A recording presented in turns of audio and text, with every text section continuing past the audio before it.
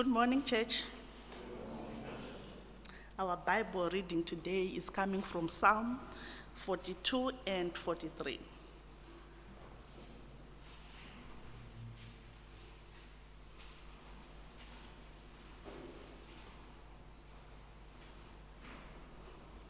I will read. As the deer pants for streams of water, so my soul pants for you, O God. My soul thirsts for God, for the living God. When can I go and meet with God? My tears have been my food day and night, while men say to me all day long, "Where is your God?" These things I remember as I pour out my soul, how I used to go with the multitude, leading the procession to the house of God, with shouts of joy and thanksgiving among the festive throng. Why are you downcast, O my soul? Why so disturbed within me? Put your hope in God, for I will yet praise him, my Savior and my God. My soul is downcast within me. Therefore, I will remember you from the land of the Jordan, the heights of Hermon, from Mount Mizmah. Deep calls to deep in the roar of your waterfalls. All your waves and breakers have swept over me. By day, the Lord directs his love. At night, his song is with me, a prayer to the God of my life. I say to God, my rock, why have you forgotten me? Why must I go about mourning, oppressed by the enemy? My bones suffer mortal agony, as my foes taunt me, saying to me all day long, "Where is your God?" Why are you downcast, O my soul? Why so disturbed within me? Put your hope in God, for I will yet praise him, my Savior and my God. Vindicate me, O God, and plead my cause against an ungodly nation. Rescue me from deceitful and wicked men. You are God, my stronghold. Why have you rejected me? Why must I go about mourning, oppressed by the enemy? Send forth your light and your truth. Let them guide me. Let them bring me to your holy mountain, to the place where you dwell. Then will I go to the altar of God, to God, my joy and my delight. I will praise you with the harp, O God, my God. Why are you downcast, O my soul? Why so disturbed within me? Put your hope in God, for I will yet praise him, my Savior and my God. This is the word of the Lord.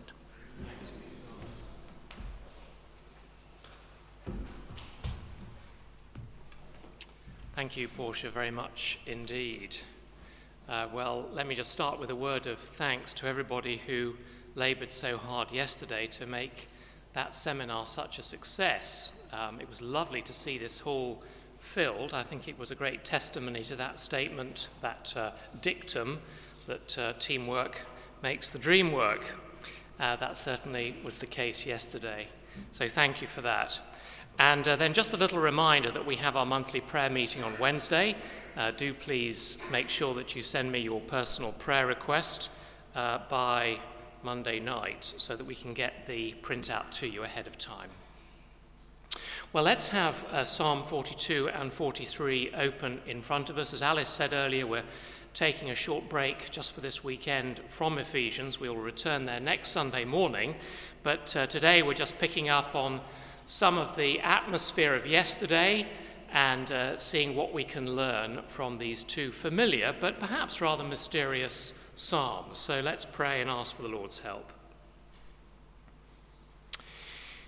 Heavenly Father, your word is balm for the broken, ballast for the bewildered, and bread for the hungry.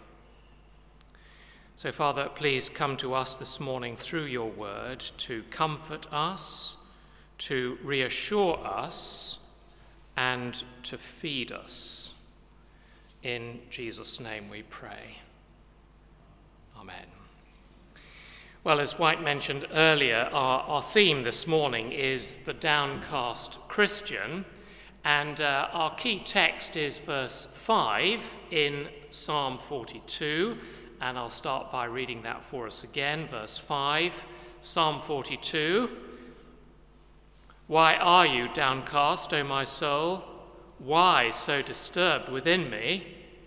Put your hope in God, for I will yet praise him, my Saviour and my God.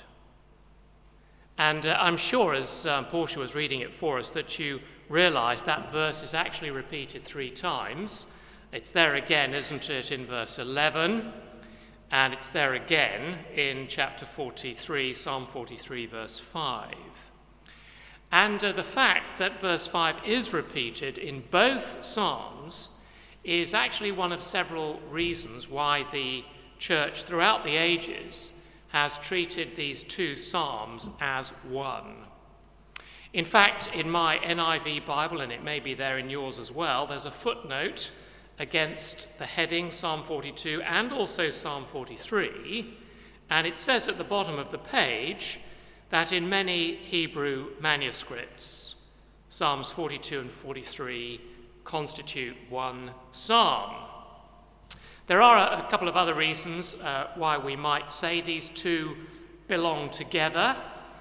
So, for example, while Psalm 42 has a title, you notice the title, the superscription there, the director of music, a maskil of the sons of Korah, Psalm 43 doesn't have a title. And the experts believe that's because when they were first written, they were a unit. And so for those reasons, and a couple of others that we haven't got time to explore this morning, we're treating them as one poem. So what is this remarkable psalm really about? That's the important question. Let me start with 1 or 2 negatives. This psalm is not about clinical depression. If you do know people with clinical depression, you'll know that they need more help than the Bible can give. Jane said that, didn't she, in her talk yesterday? They need special help from trained medics. And if you know people like that and you want to be pointed in the right direction for help, do please come and see me afterwards, and I might be able to put you in touch with an experienced professional. So this psalm is not dealing with clinical depression, nor is it, I think, so much about temperamental depression. You know, that aspect of some people's personality that causes them to wake up in the morning feeling down in the dumps for no particular reason. That is surprisingly common. It's a great trial for the people who suffer from it, but I don't actually think this psalm is speaking about them either. Because what this psalm is talking about is actually common to all Christians at some time or other. You may have noticed that the word downcast is repeated 4 times in the text. And if you look up that word, downcast, in a thesaurus, it'll tell you that that word means despondent, disheartened, discouraged, or dismayed. And when we put it like that, we would have to say that the Christian who has never been downcast and never been discouraged would be really exceptional. After all, our Lord Jesus Christ was himself downcast and discouraged on several occasions during his earthly ministry. So I'm sure you'll remember that he wept, didn't he, over unbelieving Jerusalem. He wept over the grave of a very dear friend. And Isaiah describes him as a man of sorrows. It seems, doesn't it, that there was a great deal that disheartened Jesus during his earthly ministry. So I'm going to assume that this psalm speaks to everyone. It's not a psalm that is especially about depression. It's about every Christian when they go through times of discouragement and being disheartened. So let's start then by asking, what do we know about the person who wrote Psalm 42 and Psalm 43?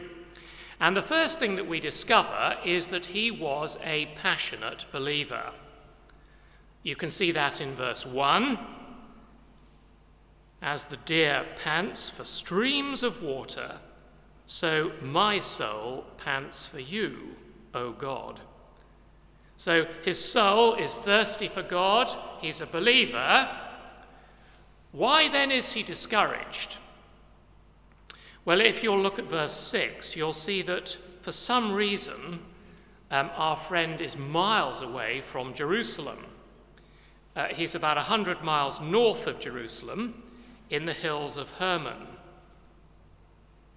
The title of Psalm 42 tells us that he was one of the sons of Korah, which means that he was a Levite with special responsibilities in the temple. He might possibly have been a musician.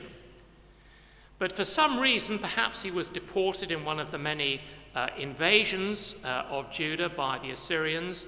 For some reason, he's been separated from all of that. And then again, if you look at verse 3, he's miserable because he's surrounded by pagan neighbours. And they're a complete pest because they keep taunting him, saying, "Where is your God?" He's also thoroughly homesick, which you can see from verse 4. "These things I remember as I pour out my soul, how I used to go with the multitude, leading the procession to the house of God." Referring, of course, to the ministry that he used to enjoy at the temple back in Jerusalem. So he's a real believer. He's had to leave Jerusalem for some reason or other, probably a Levite from the temple. He's under pressure from neighbours who are pagans and who are mocking him and treating him with contempt because of his faith. He's longing to return to Jerusalem, but that seems pretty unlikely because in verse 9 he says, "I say to God, my rock, why have you forgotten me? Why must I go about mourning, oppressed by the enemy?" So he's not expecting to be able to return home anytime soon. That's what we know about the psalmist.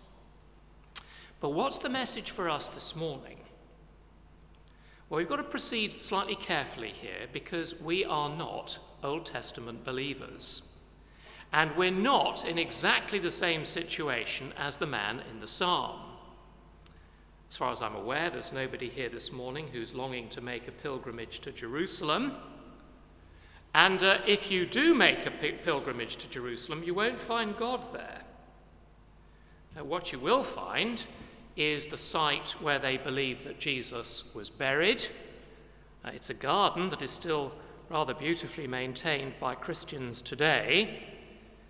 And if you go to the door of the tomb where tradition says that Jesus was buried, what you'll actually find is a little postcard pinned to the door that says, "He is not here, he has risen." And that, of course, is wise, isn't it? It's a wise thing to have done that. Because you do meet Christians today who believe that by taking a pilgrimage to Jerusalem, somehow they'll be nearer to God. But that is not right. Because, as I'm sure you know, the only way to meet God today is through our Lord Jesus Christ. So what then does this psalm mean for us? What can a New Testament Christian learn from it? Well, I think there is a very important truth here, and until I was preparing for this morning, I'd never seen it before. But it is something very special, because there's a very strange tension running all the way through the text, and I want you to experience it with me as I point it out to you. So notice on the one hand, our friend is very far from God. So in the second line of verse 2, have a look at it. He says, where can I go and meet with God? Now, he feels that God is miles away. On the other hand, God is very near. Because in verse 8, he says, by day the Lord directs his love. At night, his song is with me. Now, if you think about that, it's a pretty strange contradiction, isn't it? There's a strange tension running all the way through the text. God seems to be very far away, and yet God is also wonderfully near. Now, that, I think, is teaching us something that is hardly ever spoken about today, and I hope this is going to be an encouragement for you this morning, because what it's doing is it's actually talking about being a Christian in a godless world. And what this psalm is talking about is that in this world, God does very often seem to be absent. And yet at the same time, he's very close. He's right here with us. And I want us to look at both aspects of this as we find them here in Psalm 42 and Psalm 43. On the one hand, the absence of God, and then on the other hand, the nearness of God. So firstly then, the absence of God. Now, of course, we hear this all the time, don't we, from our atheist friends. They sneer at us, saying, well, where is your God? Where was he during coronavirus?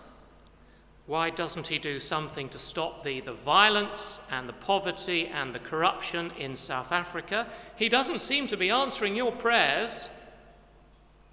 So the absence of God is an idea that is very familiar today with people who feel that what's going on in the world, what's going on in the lives of their friends and family, seems to prove that if God exists at all, he's abandoned us, he's absent. But when people do start talking like this, it's very important for us as Christians to know what God has to say about it in Scripture. I'd like to give you one example of that. Please keep a finger in Psalm 42 and turn right in your Bible to 2 Corinthians chapter 5. 2 Corinthians chapter 5, verse 6.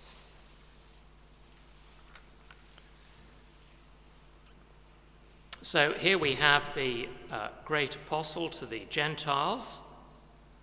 He, of course, met, didn't he, the risen Christ on the Damascus Road. He knew all about the nearness of God. So what does he have to say about this? Verse 6 of chapter 5. Therefore, we are always confident and know that as long as we are at home in the body, we're away from the Lord. We live by faith, not by sight. We are confident, I say, and would prefer to be away from the body and at home with the Lord. So we make it our goal to please him, whether we are at home in the body or away from it. Now, what I want you to notice here is that you can't have both. If you're in the body here on earth, you are away from the Lord. So are we this morning here at St. Barnabas at home in the body? Are you? Just look briefly, will you, to your right and to your left, and see if you think that the people around you are in the body. Well, I mean, you only need a quick look, don't you, to see that they're not ghosts. And in about 20 minutes' time, you'll see them over there having coffee and having some of that delicious cake, which I noticed before the service. I'm looking forward to that. And you'll realize they're very much in the body. But these people that you looked at are also Christians. So everyone who's here this morning who believes in Christ is in the body and is therefore, by definition, away from the Lord. And the Lord is away from them, isn't he? Because Christ is in heaven. He's at God's right hand. And you see, if you and I are going to be effective and useful in our Christian witness, we've got to get the balance clear in our minds. Many Christians are muddled about this. I'm sure you remember that conversation Jesus had with his disciples the night before he died. Jesus tells them, you remember, that he's going away, he's going to the Father's throne, and that's where he's going to remain until he returns. The disciples, of course, are extremely upset. They've got no idea how they're going to cope without him. And Jesus goes on to say, but I am sending you my Spirit, and therefore I will be with you. And you can read all about that in John chapters 14 to 16, which we'll be looking at in the first term next year. And at the time, of course, the disciples had absolutely no idea what Jesus was talking about. You know, how can you say you're going away to your Father's throne in heaven, and then in the very next breath say that you're also going to be with us? How can you be both absent and yet also present? I mean, it's an extremely important question, isn't it? What does it mean for the disciples then, and for us this morning, that Jesus has returned to the right hand of God? Well, in part, the reason that he's returned to heaven is because this world has rejected him. So by definition, the disciples then and disciples now must live in a Christ-rejecting world. But there's more to it than that. In fact, there are two important answers to this question. There's the answer for the world at large, which is not actually dealt with in Psalm 42 and 43. And then there is specifically the answer for the believer, which is. But first, I want to go down a little side road for just a moment and think about the answer to that question for the world at large. So don't turn to it, but just cast your mind back to Mark chapter 13. That extraordinary scene where the disciples are with Jesus at the temple in Jerusalem. Jesus has told them he's going to leave them, and for whatever reason, the disciples point to the magnificent temple. Do you remember that? And Jesus says something about it being destroyed. The disciples haven't got a clue what he's talking about. And then Jesus says this: "Watch out that no one deceives you. When I'm away, many will come in my name, claiming I am he, and will deceive many. When you hear of wars and rumors of wars, don't be alarmed. Such things must happen, but the end is still to come. Nation will rise against nation, kingdom against kingdom. There will be earthquakes in various places and famines." So, although by his Spirit the Lord Jesus is going to be with his disciples, the world in which they're going to be living, and in which you and I are living this morning, is a world in which Jesus is absent. It's a world that's rejected Jesus as king and has said, we do not want this man to reign over us. And therefore, like every other Christian, we're going to be caught up in the fact that there will be brutal invasions like the one going on in Ukraine. There will be famines like the terrible famine that's taking place in Somalia at the moment.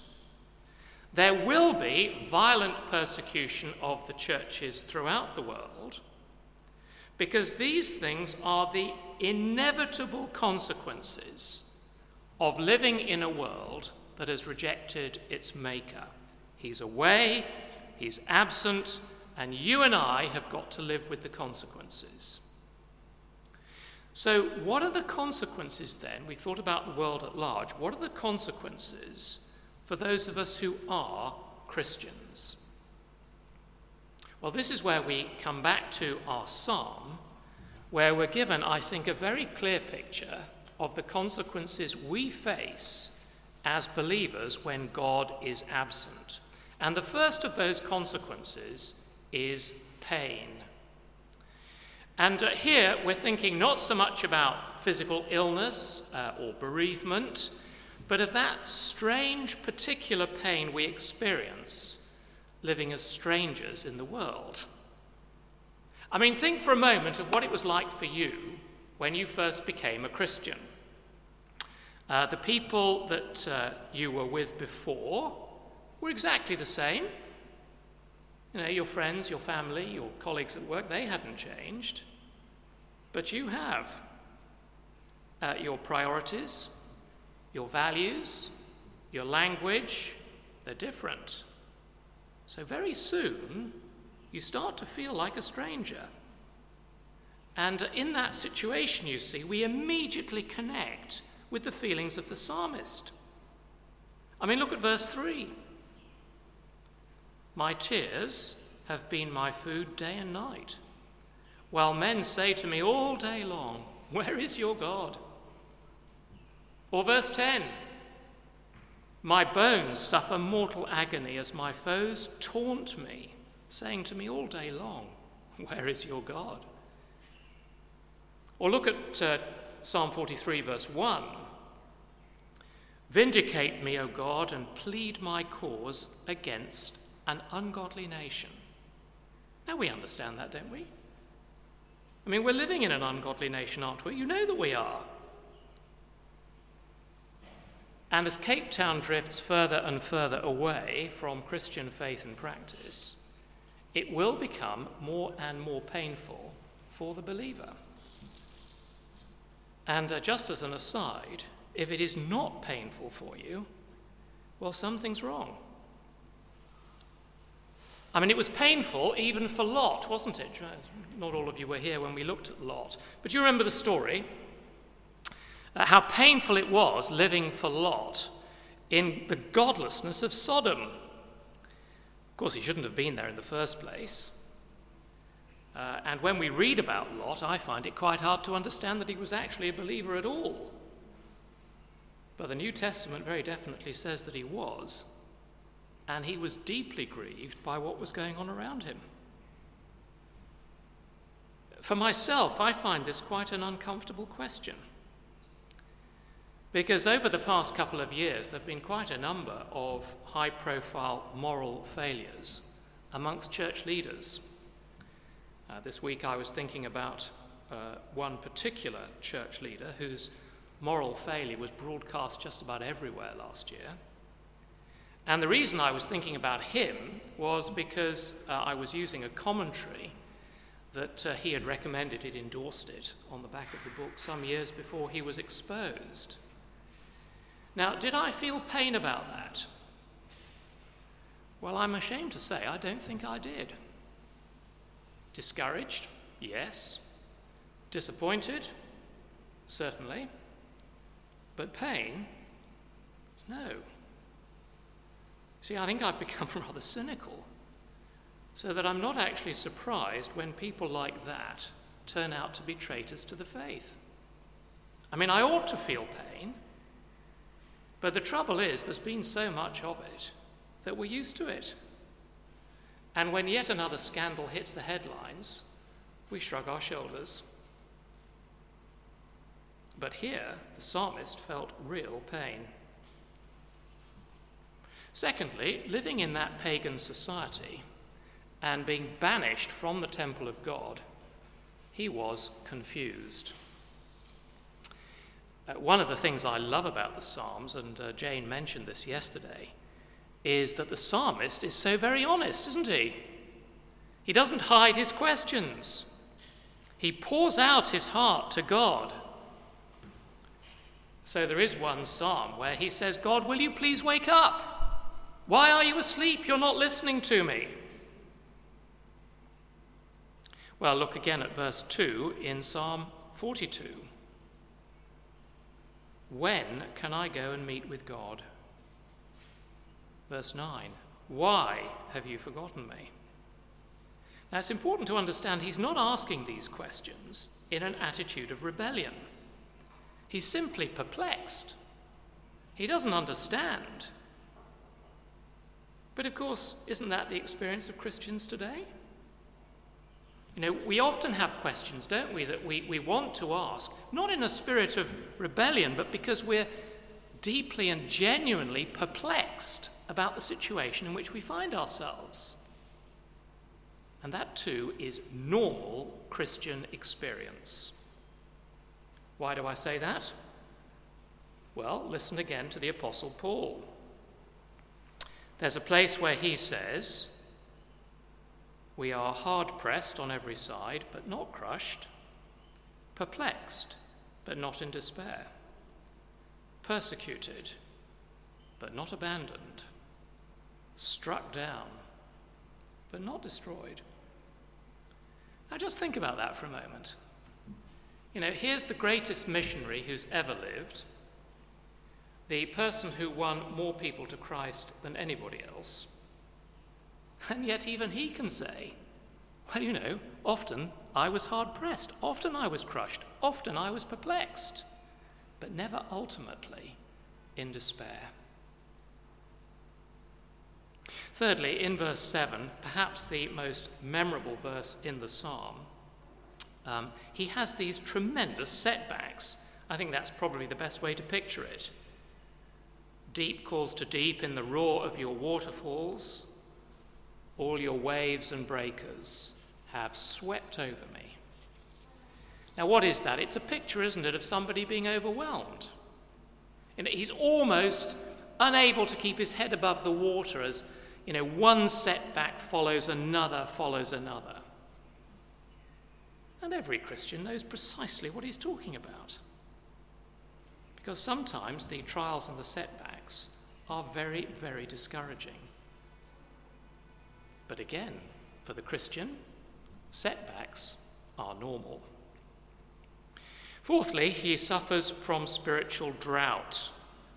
Well, that's pretty obvious, isn't it? That's the beginning of Psalm 42. Now, we're thankful, I think, for the spiritual refreshment that we enjoy together here on a Sunday, and again in the various meetings we have during the week. But I think most of you will know people who are starving spiritually.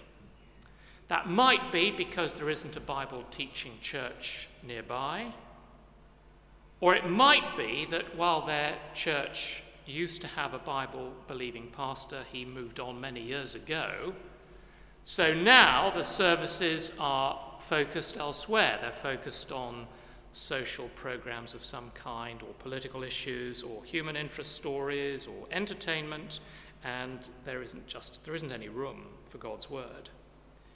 So even if your spiritually starving friend doesn't know Psalm 42, in their heart they will connect with verse 4. Verse 4 is true for them. These things I remember as I pour out my soul, how I used to go with the multitude, leading the procession to the house of God, with shouts of joy and thanksgiving among the festive throng. Now, I've given you a pretty simple list there. Pain, confusion, setbacks, spiritual drought, the sadness of looking back to days of spiritual vitality and realizing with sadness how little of that actually remains now. But friends, what I want to say to you is that those are all symptoms of what it means to be in the body but away from the Lord. And yet, although he is away from the Lord and the Lord is away from him, the Lord is in heaven, he also knows that God is near. So let's look at that now, because it's so much more encouraging and we can take this away with us into the coming week. What can we learn from this psalm about the nearness of God? Okay? I want you to notice three things. There's more we could mention, But these three are really important, and I want to encourage you to apply them to yourself this week. And that's partly because in the years to come, some of you are going to find yourself in places where there might not be a living church or the kind of Christian fellowship that we enjoy together here. So what then? Well, wherever you are, you will have at least these three things. First, if you are walking with the Lord, you will have a rich experience of God's love. Now, verse 8 is a rather strange verse, and the commentators can't seem to agree how it came to be slotted in to what is otherwise a rather sad poem. But we don't need to know the original reason because it's so true to life, isn't it? You know, that in the middle of the waterfalls and the waves, verse 8, by day the Lord directs his love, at night his song is with me, a prayer to the God of my life. That's a stunning contrast, isn't it? But it's so realistic. There will be setbacks, but when there are setbacks, the Lord's love is right there. And that's what I mean by a rich experience of God's love. Didn't Jane talk about this yesterday? Didn't she say that when she was mourning the death of her husband, Stephen, that it was actually in that very sad time that she had a deeper experience of the love and presence of God than she'd ever had before? Did you hear her say that? Well, if you walk with Christ, if you are obedient to him, if you thirst for his presence, well, there need never be a time when you don't have rich experiences of God's love in your heart and in your life. Second, this psalm teaches us that however difficult our outward circumstances might be, they are never a barrier to a living prayer relationship with God. It's very striking, isn't it, in the psalm, that even while our friend is downcast and deeply discouraged, he can still say to God, verse 1, "My soul pants for you, O God." I mean, do you see that? In the midst of the discouragement, he's talking to God, he's praying. And throughout the psalm, actually, there are these tremendous cries from his heart into the heart of God. Psalm 43, verse 1, "Vindicate me, O God, plead my cause against an ungodly nation." Verse 2, "You are God, my stronghold." Verse 3, "Send forth your light and your truth. Let them guide me. Let them bring me to your holy mountain, to the place where you dwell. Then will I go to the altar of God, to God my joy and my delight, and I will praise you with the harp, O God, my God." So are you getting the balance clear in your mind? You know, there's darkness in this psalm, but there is also wonderful light. There's the chill, the frost of being separated from familiar Christian fellowship, but there's also the warmth of the Lord's presence. So a rich experience of God's love, a vigorous prayer relationship in every moment of life, but perhaps the most important thing of all is a very strong sense of God's sovereignty over his life now and the future to come. Because that's the message, actually, of the repeated verse. Verse 5 of Psalm 42, verse 11, Psalm 43, verse 5. "Why are you downcast, O my soul? Why so disturbed within me? Put your hope in God, for I will yet praise him, my Saviour and my God." We don't talk about Christian hope nearly as much as we ought to. We know that the future belongs to God. We know that whatever dark clouds there might be today, they're not going to last forever. We also know that God is sovereign. The waves and the breakers can at times feel completely overwhelming, but they're always under God's sovereign control, and our future is in his hands. I want to say to you that there is no greater thing for us to know than that, because you see, our non-Christian friends don't know that, and that's why many of them are so terribly anxious. But the psalmist does know that the future belongs to God. He knows that one day he will go back to Jerusalem, just as we know that one day we shall go to be with the Lord in heaven. And friends, here this morning, we are in a far better position than the psalmist to see these things because of the Lord Jesus. The psalmist didn't have what we have. So can I ask you, is your experience as rich as his? We don't have to make a pilgrimage to Jerusalem to find God. We can know him every single day in our walk with the Lord Jesus, who is on the throne of heaven this morning. And while there will be times when there are very real reasons for feeling downcast and feeling discouraged, our future is always absolutely safe and absolutely secure in his loving hands. So let's remember these things before the Lord in prayer together now. Let's pray.